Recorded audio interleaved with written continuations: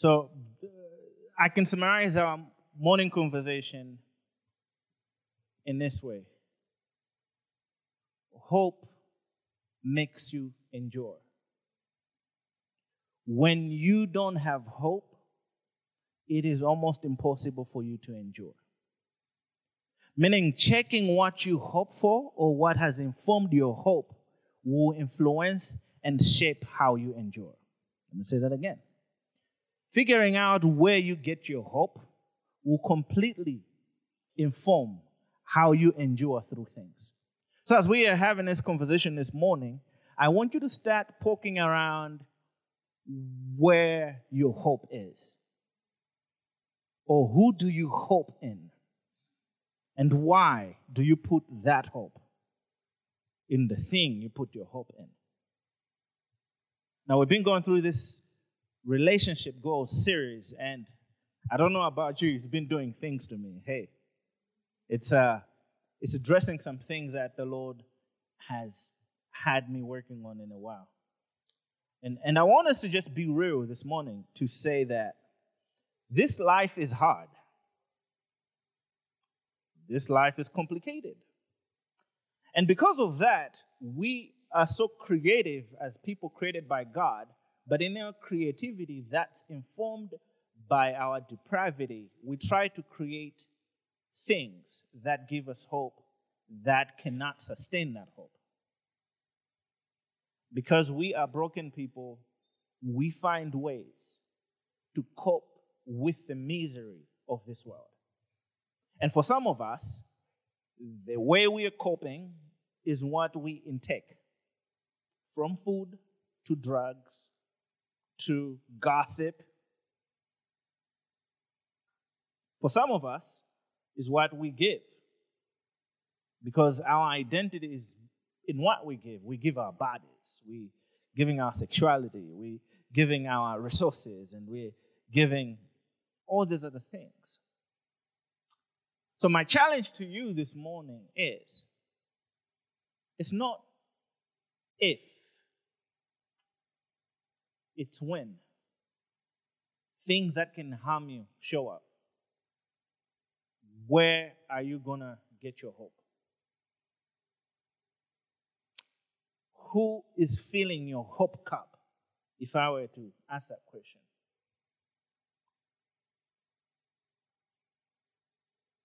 Is it Jesus or your favorite preacher?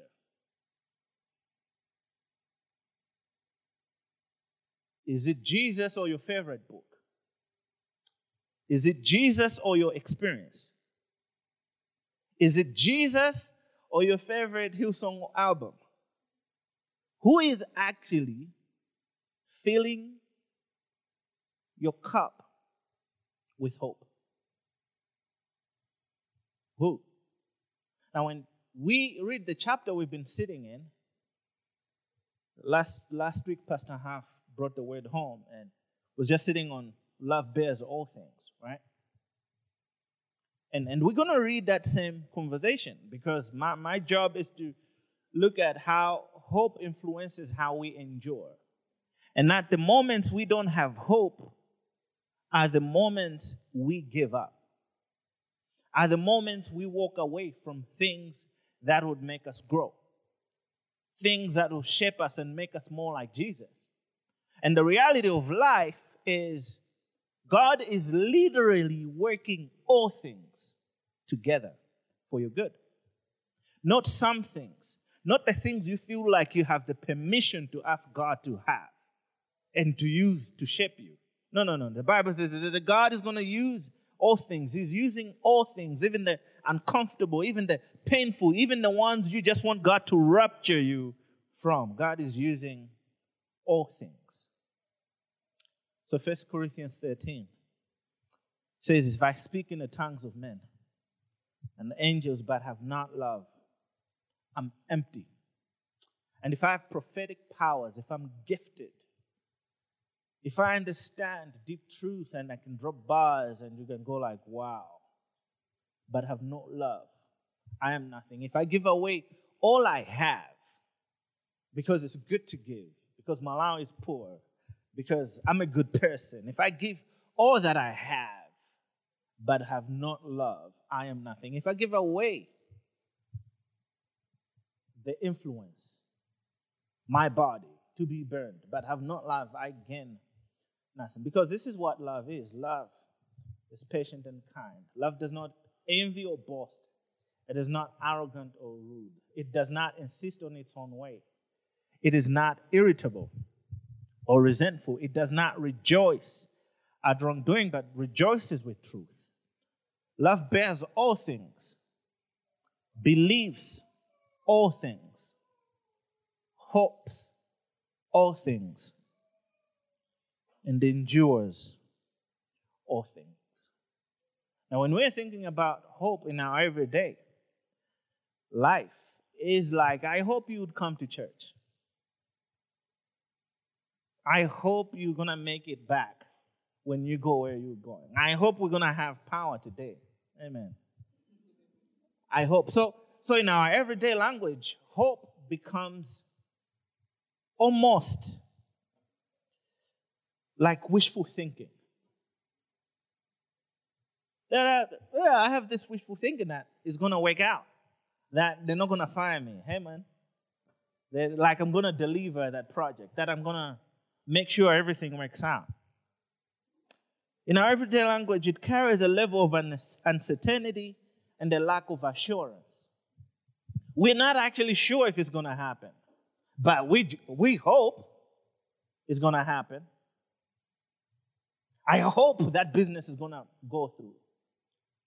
I hope we'll stay married forever. I hope. In our daily language, that's what hope sounds like. Wishful thinking.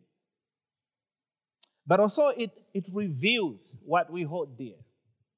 When we're talking about hope in our everyday, it reveals what our hearts are pursuing. That I hold this thing so dear, so I hope everything is going to work out. I hope it's going to come through. I hope it's going to be amazing. I hope. And to a distant in our hearts is still like a wishful thinking. We are not sure if that will go through. Hope in our everyday language exposes our fears. I don't know about you, but it exposes what you're afraid about. So when you're talking about, hey man, I hope this won't happen to me. I hope I won't get sick. I hope I'll be fine. I hope I'll finish my degree. I hope. So hope carries a sense of revelation. That this is a thing we hold dear, but also this is what we are afraid about. I hope this relationship is going to work out, not like the last three. You know what I mean? Like Jesus is going to show up and do stuff in a different way this time. And Jesus is like, you're the one to do different stuff this time. I hope it's going to work out. Hope in our everyday language shows how rooted in our pursuits we are. And a lot of us, we are pursuing so much. We're pursuing work so much that we hope work will work out so that our family will be happy. But in that process, we're pursuing our work so much that we're ignoring the family. Can I just go down that road a little bit? Some of us, we're having our hope in how we look. So our time, our resources, everything goes to how we look, because the way we look is more important in our business, in our life. It's all about branding, baby. So we push, and sadly, we're putting our hope in something that cannot sustain us, something that cannot carry us. All these things are amazing and are beautiful, but we don't put our hopes in what people think about us and how they perceive us, how they want us to be looked at. Hope. 1 Corinthians 15:19 says, if in this life only you have hope, you're miserable. If your hope ends with this life, man, we should be sad for you. Because if your hope is simply in this life, then life is quite empty. Life is a little bit more exhausting if your hope is simply in this life. And some of us, we have hope that will be with Jesus, but we live as if our hope is only in this life. So the way we spend our money, our time, the way we invest in relationships, the way we pursue relationships. You got one life to live, right? You only live once, right? It's things that we probably in the language might have been past them, but realistically, those conversations are deeply rooted in who we are. That the way we pursue work is you only live once. The way we pursue church, you only live once. The way we pursue and whatever we do with our money, you only. And Paul goes, man, that is really sad. You know you can live in this world fully if you fully trust in Jesus. And I need to put the mic close to my mouth? Come on, man. What's wrong with you? If in this life only you have hope, you or all people must be miserable.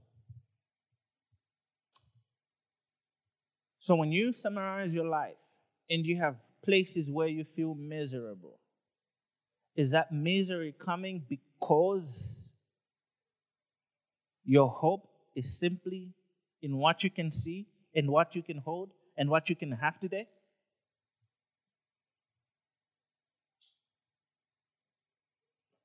Our hope in Jesus is more like love. In Jesus, our hope is not crossing fingers. It's confidence that He's true. It's confidence that is true.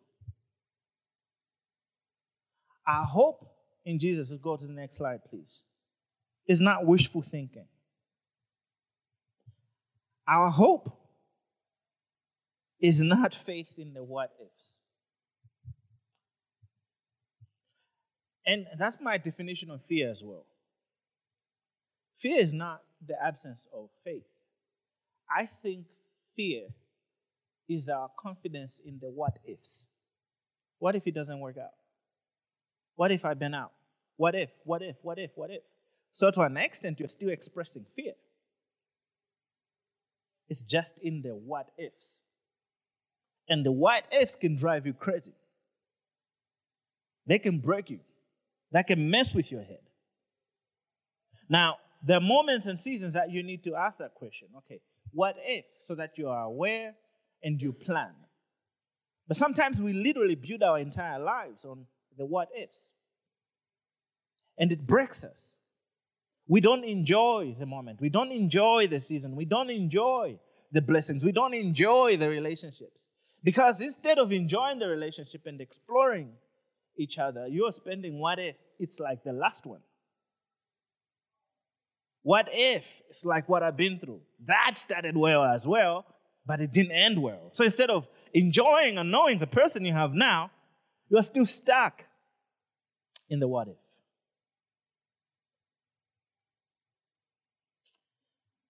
Our hope in Jesus is looking at the present and the future through God's word, not through our experiences. Because as far as you have done life, but your experiences are super limited compared to what God has revealed in His word. And you have to face that. You have to face that.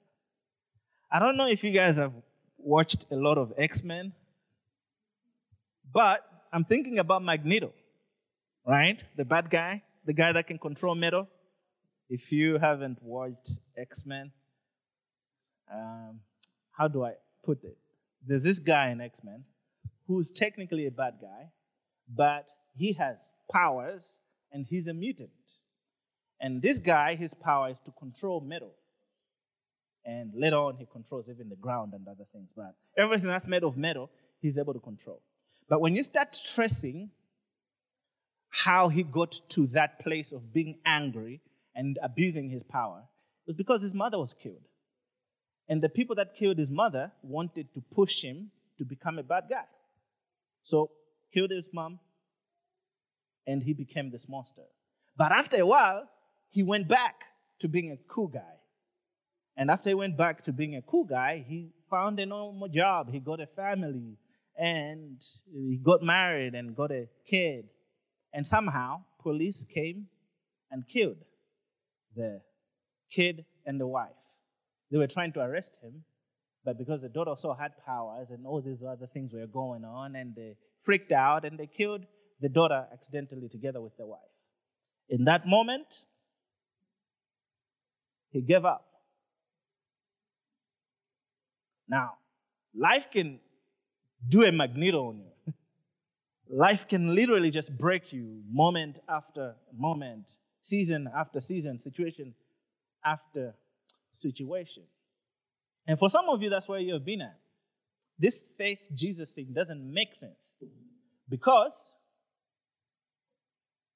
if God is really good, then why is there so much pain, right?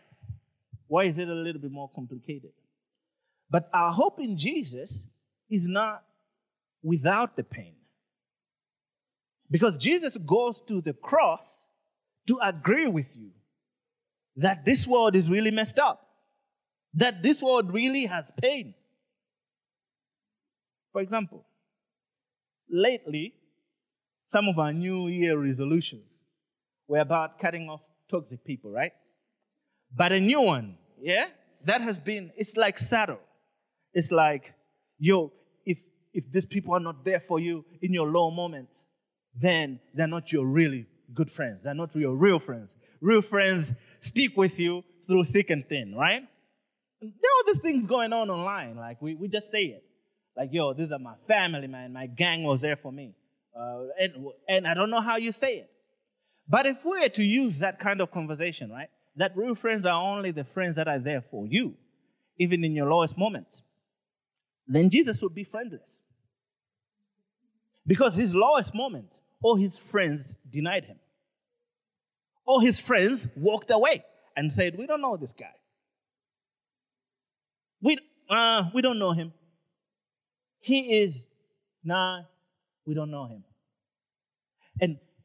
And the difference with Jesus, the hope of Jesus, the hope we find in Jesus, is that when Jesus rose from the dead, the reason why we have church, when Jesus rose from the dead, guess who he went back to?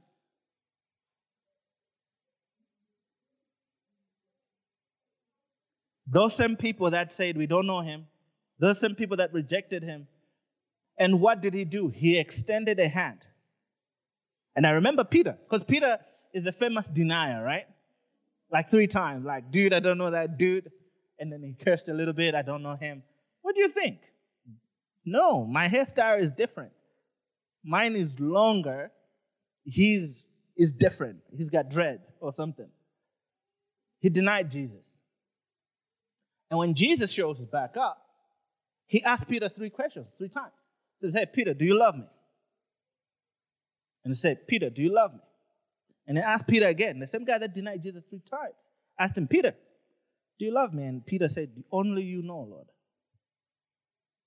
Only you know.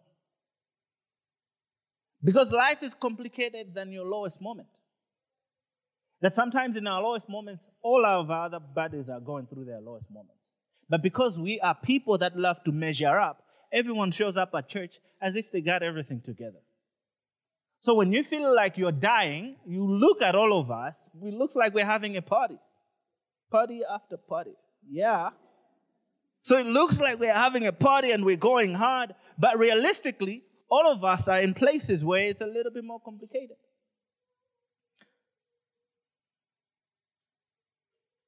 Now, Hebrews 11. Now, faith is the assurance of things hoped for, the conviction of things not seen. Faith and hope. Faith is rooted in God's word. Hope is rooted in God's word. In a lot of ways, we can even say hope is faith in the future, faith for the future. Now, when you don't have that clear in your head, it gets a little bit more complicated. Now, John Piper said this: biblical hope is not just a desire for something good in the future, like wishful thinking, like the way we like, I want something good, but rather biblical hope is a confident expectation and desire for something good in the future. The difference is the confident expectation. Because that confidence is not in our ability. The confidence we place is in who God is. Who actually says, you might be faithless, but God will still be faithful because he cannot deny himself. Our confidence is in a God who, despite you being faithless, despite you not knowing what to do, despite you and me not measuring up, despite you and me not having control, still chooses to be faithful. That God's faithfulness is not dependent on how faithful you are. It's who he is, faithful. And somehow, we've created theologies and belief systems that feel like we're manipulating God. That unless we just have this language that will convince God to do what we need exactly. And when that God doesn't do what we need exactly, we say maybe God is not real. Have you ever been there? But what actually has happened is you have created God in your own image, right? That God has to be 1, 2, 3, 4, 5. If he's not this, in my situation, he's not a God that I like. He's not a God I want. He's not a God I want to relate to. And for a lot of us, our moments of doubt, our seasons of doubt, has nothing to do with how God has revealed himself in his word. Has everything to do with, based on our experience and what we were taught, this is who God is. God helps those who help themselves. If you find it, I'll be fired as a pastor. The day you find that verse, I'm going to walk out of this church. Because it's not in the Bible. God does not help those that help themselves. What do you mean? Like that's John 15, verse 12? No, it's not in the Bible. Are there conversations where God wants you to be responsible? Where God wants you to make sure you create boundaries? That God wants you to work hard? Dude, that's the whole gospel. The whole gospel is Jesus died on the cross for you so you could have life abundantly. And then you become someone that believes in the mission that God gave you because you have put your hope in Jesus. And what's the mission? The mission is go to the whole world and make what? Disciples. How? How do you want to do it? I've given you the mission. Like, yeah, the mission, I understand it. Jesus, like, I'm going to go to the whole world and make disciples. How? Like, aren't you a lawyer? Aren't you a doctor? Aren't you a teacher? Aren't you a street sweeper? That's how you make disciples. Like, no. We make disciples by becoming pastors. Jesus, what's wrong with you? No. You make disciples by believing in me and knowing that you're a salt and light of the world. So as salt, as you go to your business, you salt and light that thing. As salt and light, you go back to your workplace. You salt and light that thing. You go back to that classroom, you salt and light that thing. That's literally what this whole thing is about. That our hope is a conviction, is a deep-rooted conviction in what God has said and who God is. And this is our hope. Our hope is that Jesus dismantled the works of the enemy. Jesus dismantled the work of Satan. Jesus dismantled the work of the enemy. How did he do that?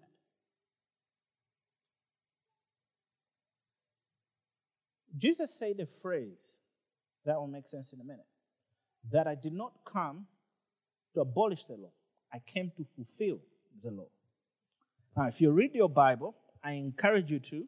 I actually really want you to read your Bible as much as you can. You understand the history of humans.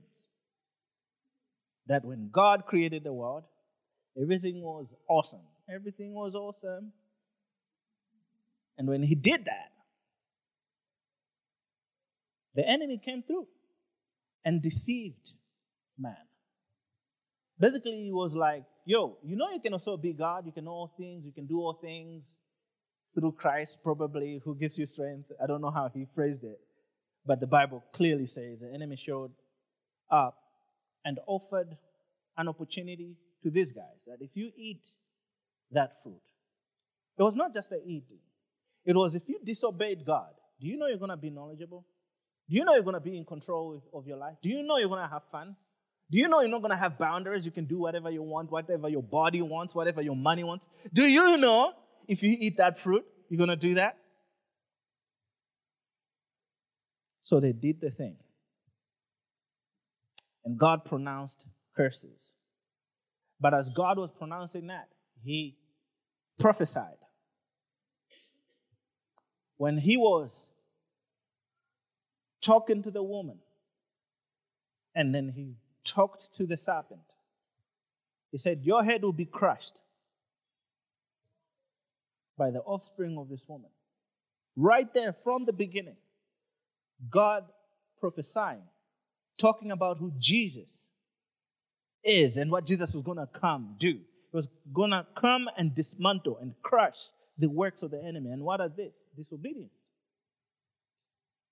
Works of disobedience. And don't we love to disobey?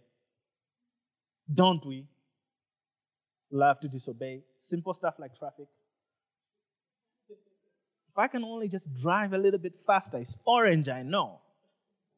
But I can just...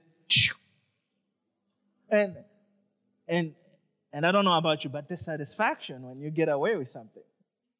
Like, shouldn't I feel sad that I've gotten away with the traffic thing? What am I saying?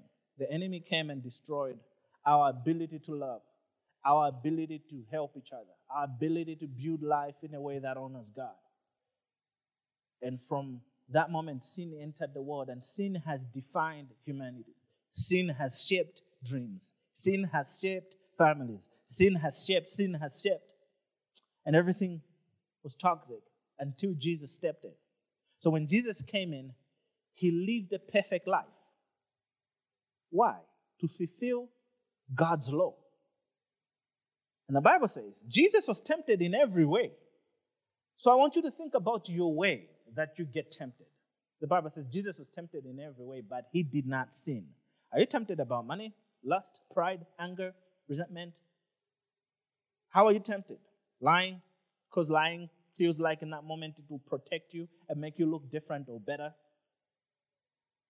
No, Jesus went to the cross after fulfilling God's law, after living a life that did not carry any sin, went to the cross and lived a perfect life.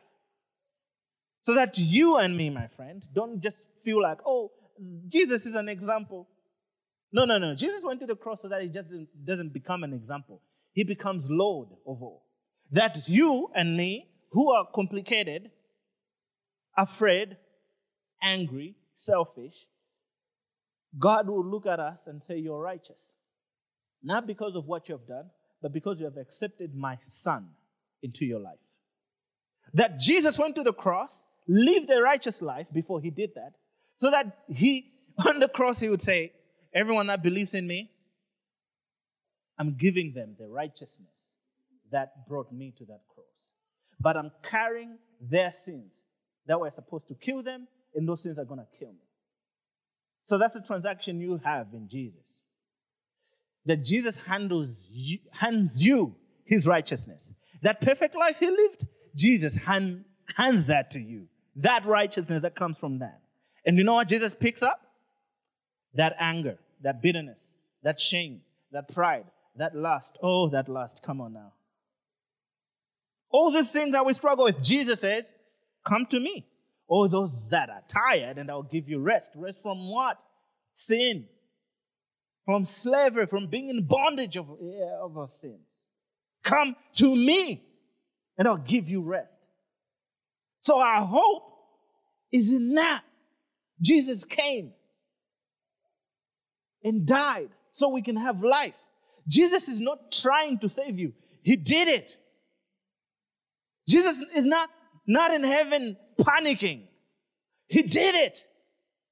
He died. He fulfilled God's desire for justice. So what do I mean by that? God is just. God is just. Meaning He will not let a wrong go unpunished. So the wrongs you and I committed, Jesus took the punishment. Isn't that sweet? Isn't that amazing? Now, if you're here and you're like, man, this just doesn't make sense. Let me simplify it for you.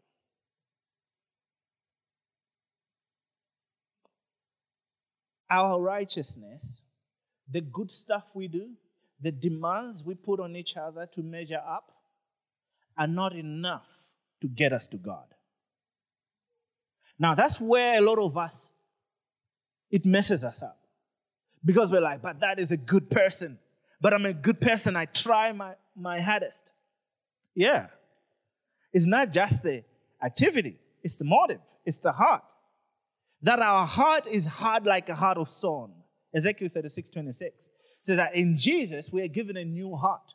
Like the old heart of stone that doesn't want anything to do with God, that outrightly rebukes and rejects God, is removed. And our past is completely gone, because for any person who is in Christ, they are a new person. The old is gone. What old? My selfish, pervert, angry, sad, prideful guy. That is gone, because Jesus went to the cross and suffered the full wrath I deserved on my place and handed me life. And that life is not just a little bit. The Bible says life abundantly. Life that allows me to learn how to love, learn how to give. And that what I have is not based on my works. So I shouldn't be afraid of losing it. Because I was handed this life, this salvation by God, from God. And that is a gift. Ephesians 2. For it is by grace you've been saved. Grace is unmerited favor. Like I didn't merit this. I didn't work hard for this. I wasn't clever enough to grab this. That's where our hope is. Our hope is Jesus dismantled the works of the enemy. Jesus secured our eternity. And sometimes we don't talk about eternity enough. But it's not always going to be like this. It's going to be better. And that's where our hope is. Our hope is one day we'll see Jesus face to face. Jeremy Camp has a song called There Will Be a Day. I love it. And it says there will be a day where the troubles of this world will be no more and we'll see Jesus face to face. But until that day, I hold on to hope. I hold on to hope. Because we're living in there until that day. We're still broke. We still have to wrestle with coronavirus. We still have to fight AIDS. We still have to battle poverty, manipulation. We still have to battle all these other things. Until that day. Until that day. Now, I'm going to pause and give you a side note. Here at Flood, we love giving. Amen? And one of the amazing projects we are doing since last Tuesday is we're building a new victim support unit at the Blantyre Police Station. Man, it's amazing. Starting tomorrow, we're putting the roof. Yeah, we're already there. It's a big room.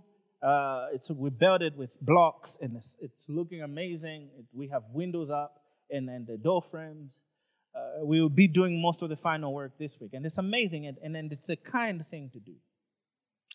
Because we believe in generosity, but we also believe in serving a city.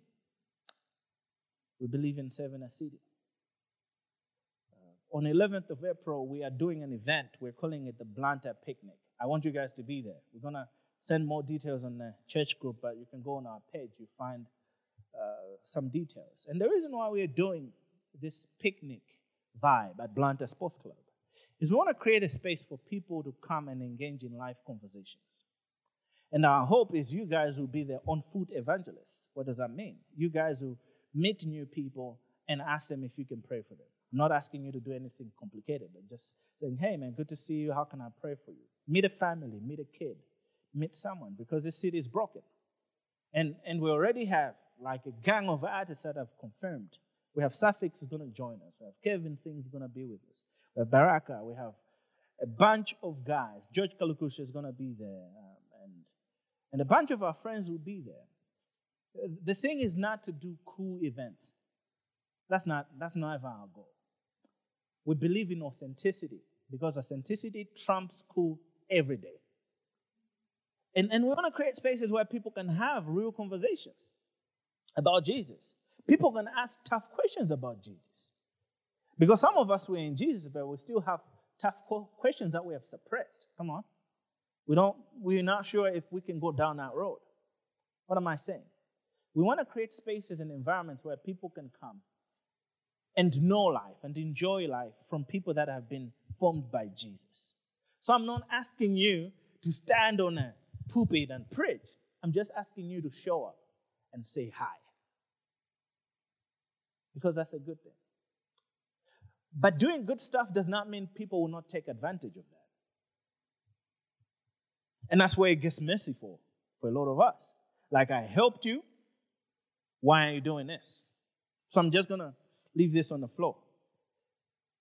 Here at Flood, we have a vibe, a benevolence fund, something that people that have needs, we respond to those needs. Here at Flood, that's what we do. We respond to needs. People that will come and ask you for cash after church or in church have probably been already helped, or they will be helped if you send them our way. We want to love people together as a community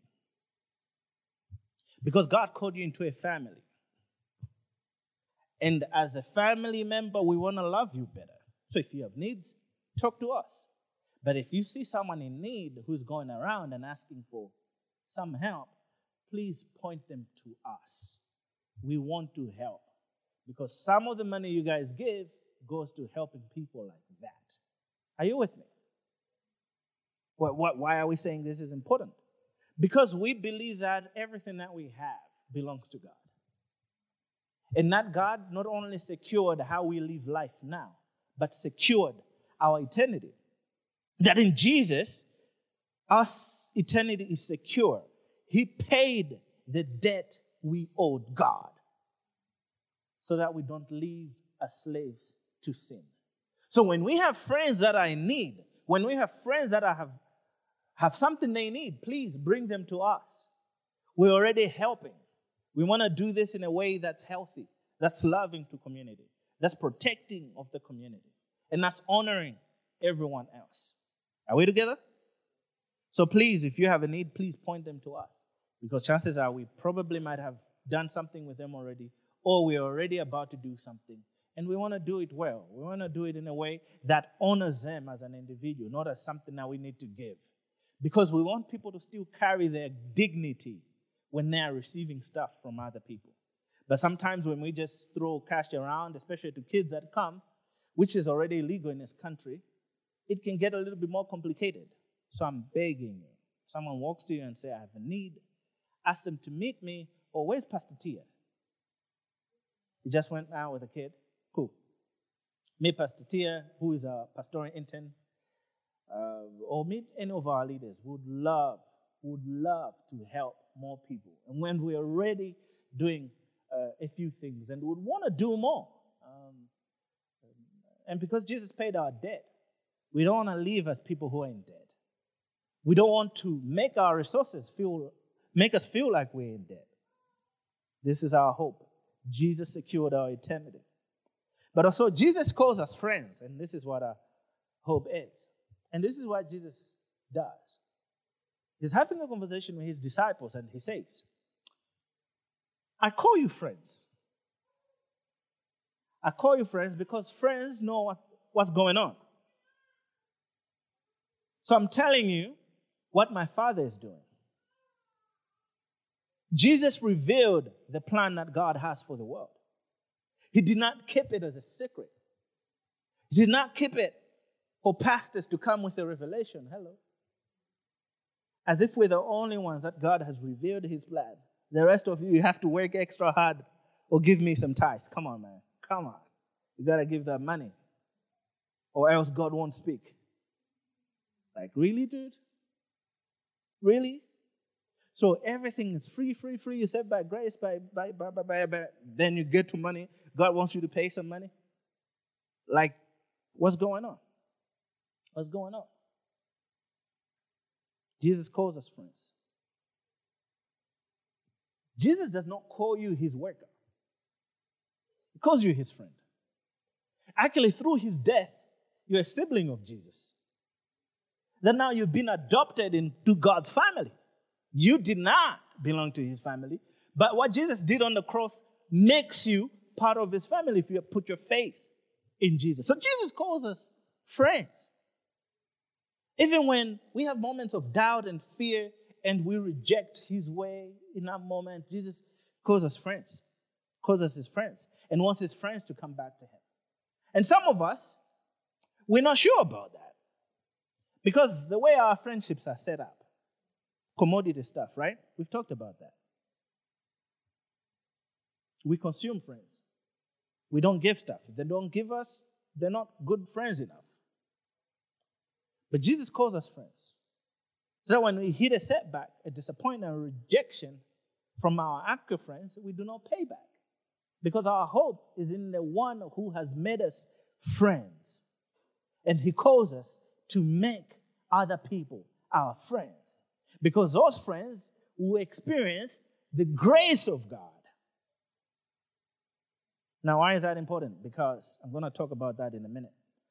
Because when we don't sort that out, when we don't fully talk about our friendships, we turn people into projects. People are things we should tend to God, not people to be known, to be loved, so that they can experience God. Are you getting that? People are statistics and details to be tend to God, not people that are to be known, be loved, and be protected by God. And by us, people that know God. So this is our hope. This is where we put our hope. In less than God. For our hope is not in men. It is in God. It is in the unchanging God. The God who's never, ever subject to alteration. The God who has spoken and has spoken the truth and cannot speak anything other than truth. Is that the God you have your hope in? Because God is the one who gives us something to hope for. God is the one who gives us everything to hope for. And he gives us this good hope by grace. For it is by grace you've been saved through faith. That faith allows us to have hope in God because Jesus has secured our future, because Jesus has paid our debt, and because Jesus calls us friends. We have a hope that is laid out in Scripture, a hope that is true, therefore a hope that we can actually defend with our lives. It's defensible. Because it's not rooted in our abilities, it's rooted in who Jesus is. So when you're feeling like you don't have hope, remember that you cannot alter what God has done. Because that is finished, it is done, it's complete in God. Therefore, you can put your hope in a God who is faithful, even when you're faithless. So I'm going to throw a few things to you. That because we have hope in Jesus, who has made us fully secure, we endure. Because we have a God who calls us friends, we endure. Because we have a God that truly, fully knows us and still chooses us, we what? We endure. We do not hide our sin. Because He already knows. And He paid for our sin before we performed. So because of hope, we endure. We don't give in to sin, for we know we are loved by a Father. Amen. You know you are loved by God. You know you're known by God. So you endure when sin shows up. We endure present suffering because the Bible says our present suffering cannot be compared to the glory that has been set before us. And think about that, like what suffering you have now can never be compared to what God has for you. Isn't that great? Because suffering messes up with me. I don't know about you guys. It almost limits what I can see and how I can hope. But Jesus is like, hey, my hope, what I've done, and the place I'm preparing for you cannot be compared to what you're going through. To what you're going through today. So because of hope, we endure. We don't give in to sin. We hold on to Jesus. We see people as humans, not projects. We pray in faith. Our prayers are not just wishes. They are landing in a place of confidence in God, who's able to do exceedingly abundantly above what we can think or imagine. That's our confidence. So we pray in faith. We gather in hope. Oh, and I love this because the Bible says, do not forsake gathering together. You show up. When you're in doubt, you show up. When you're discouraged, you show up. When it's a little bit more complicated, you show up. Because we have hope in Jesus that invites us to show up, not because things are together, but because He holds all things together. And the scripture says it this way. Do not forsake gathering, inspiring one another to love, encouraging one another to love, encouraging one another to serve. And there are days, man, you're going to not feel like doing this Jesus thing. Guess who Jesus has for you to be encouraged? The person sitting next to you. So He says, dude, it's painful, but don't forsake gathering with others. It's complicated, but don't forsake gathering with others. Because of hope, we challenge. We don't quit. We fight temptation. And it's so easy to quit, man. Especially here, man. And I know I say this a lot, but systems here normally don't work. And it's easy for us to quit. But the gospel, the hope we find in Jesus, does not give us permission to do that. The hope we find in Jesus invites us to stand and to fight. To fight the unjust systems. To fight the toxic workplaces. To fight in hope with love. After understanding what love is about. For love hopes all things and endures all things. Now, I have to make sure that you're not hearing me saying settle for less. No, love does not want you to settle for less. In this country, will force you to settle for less. Will demand you, will command you to say, sit here, this is what this country is about. No, man, don't do that. Because as salt and light, your invitation is to break those places and to make them more like Jesus. I'll say that again. Your invitation is to break those places and make them more look like Jesus. But also our hope encourages us to walk away from toxic things. Encourages us. Because hope invites us to endure. And in that endurance, the healthy thing to do is to create boundaries. And those boundaries have to be according to the gospel. When we create health boundaries according to the gospel, and we are stuck in places that are eating us, God's invitation is to trust in the Lord that He has all things working together, even when you leave and you don't partake in those things. That is hope.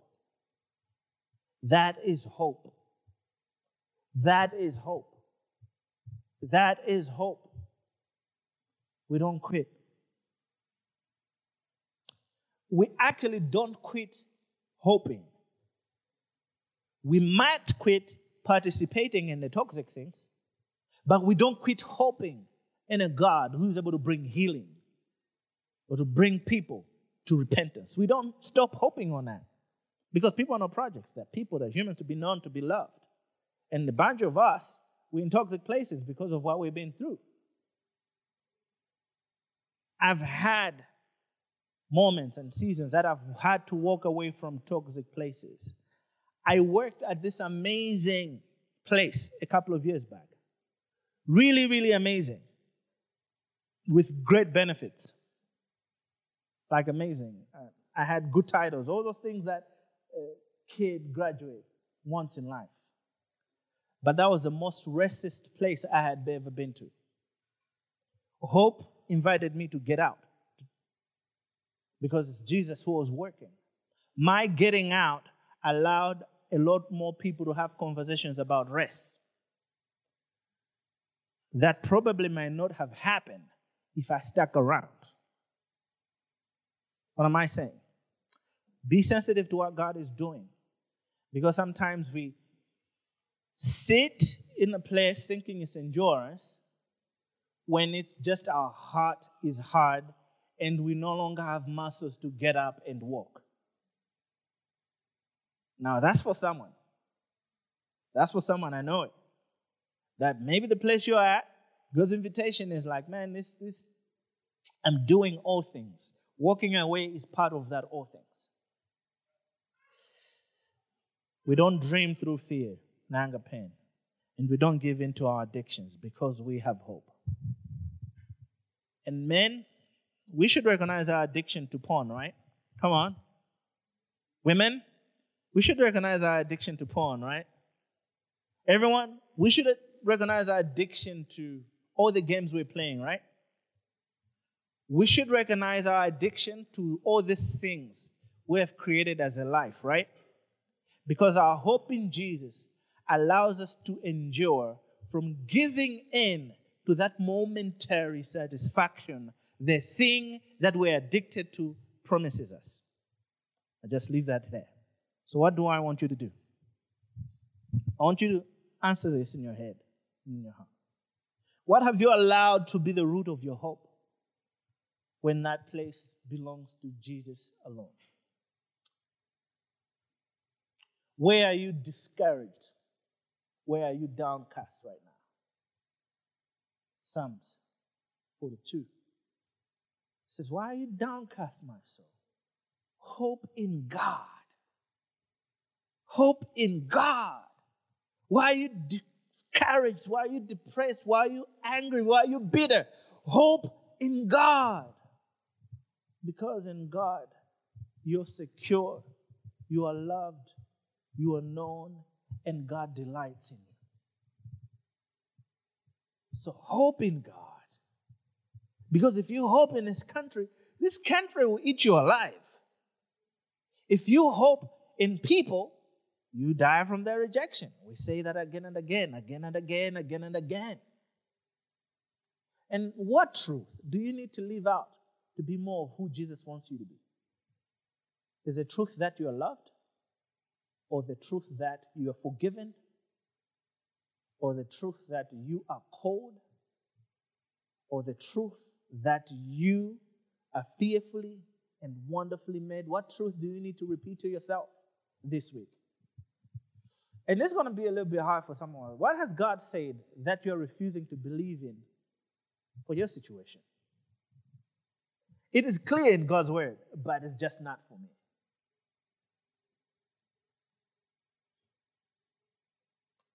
Join our reading plan. Go to YouVersion or Bible.com. The details, we'll send them back online. But this is what I want to do. I want us to share in communion. And communion for us is really important because communion is about trusting God and being reminded of what Jesus did on the cross so that we could fully have our hope secure in Him. If you have believed in Jesus, communion is that reminder for you that I belong to God, that Jesus paid for my sin, that Jesus is mine, and I am His.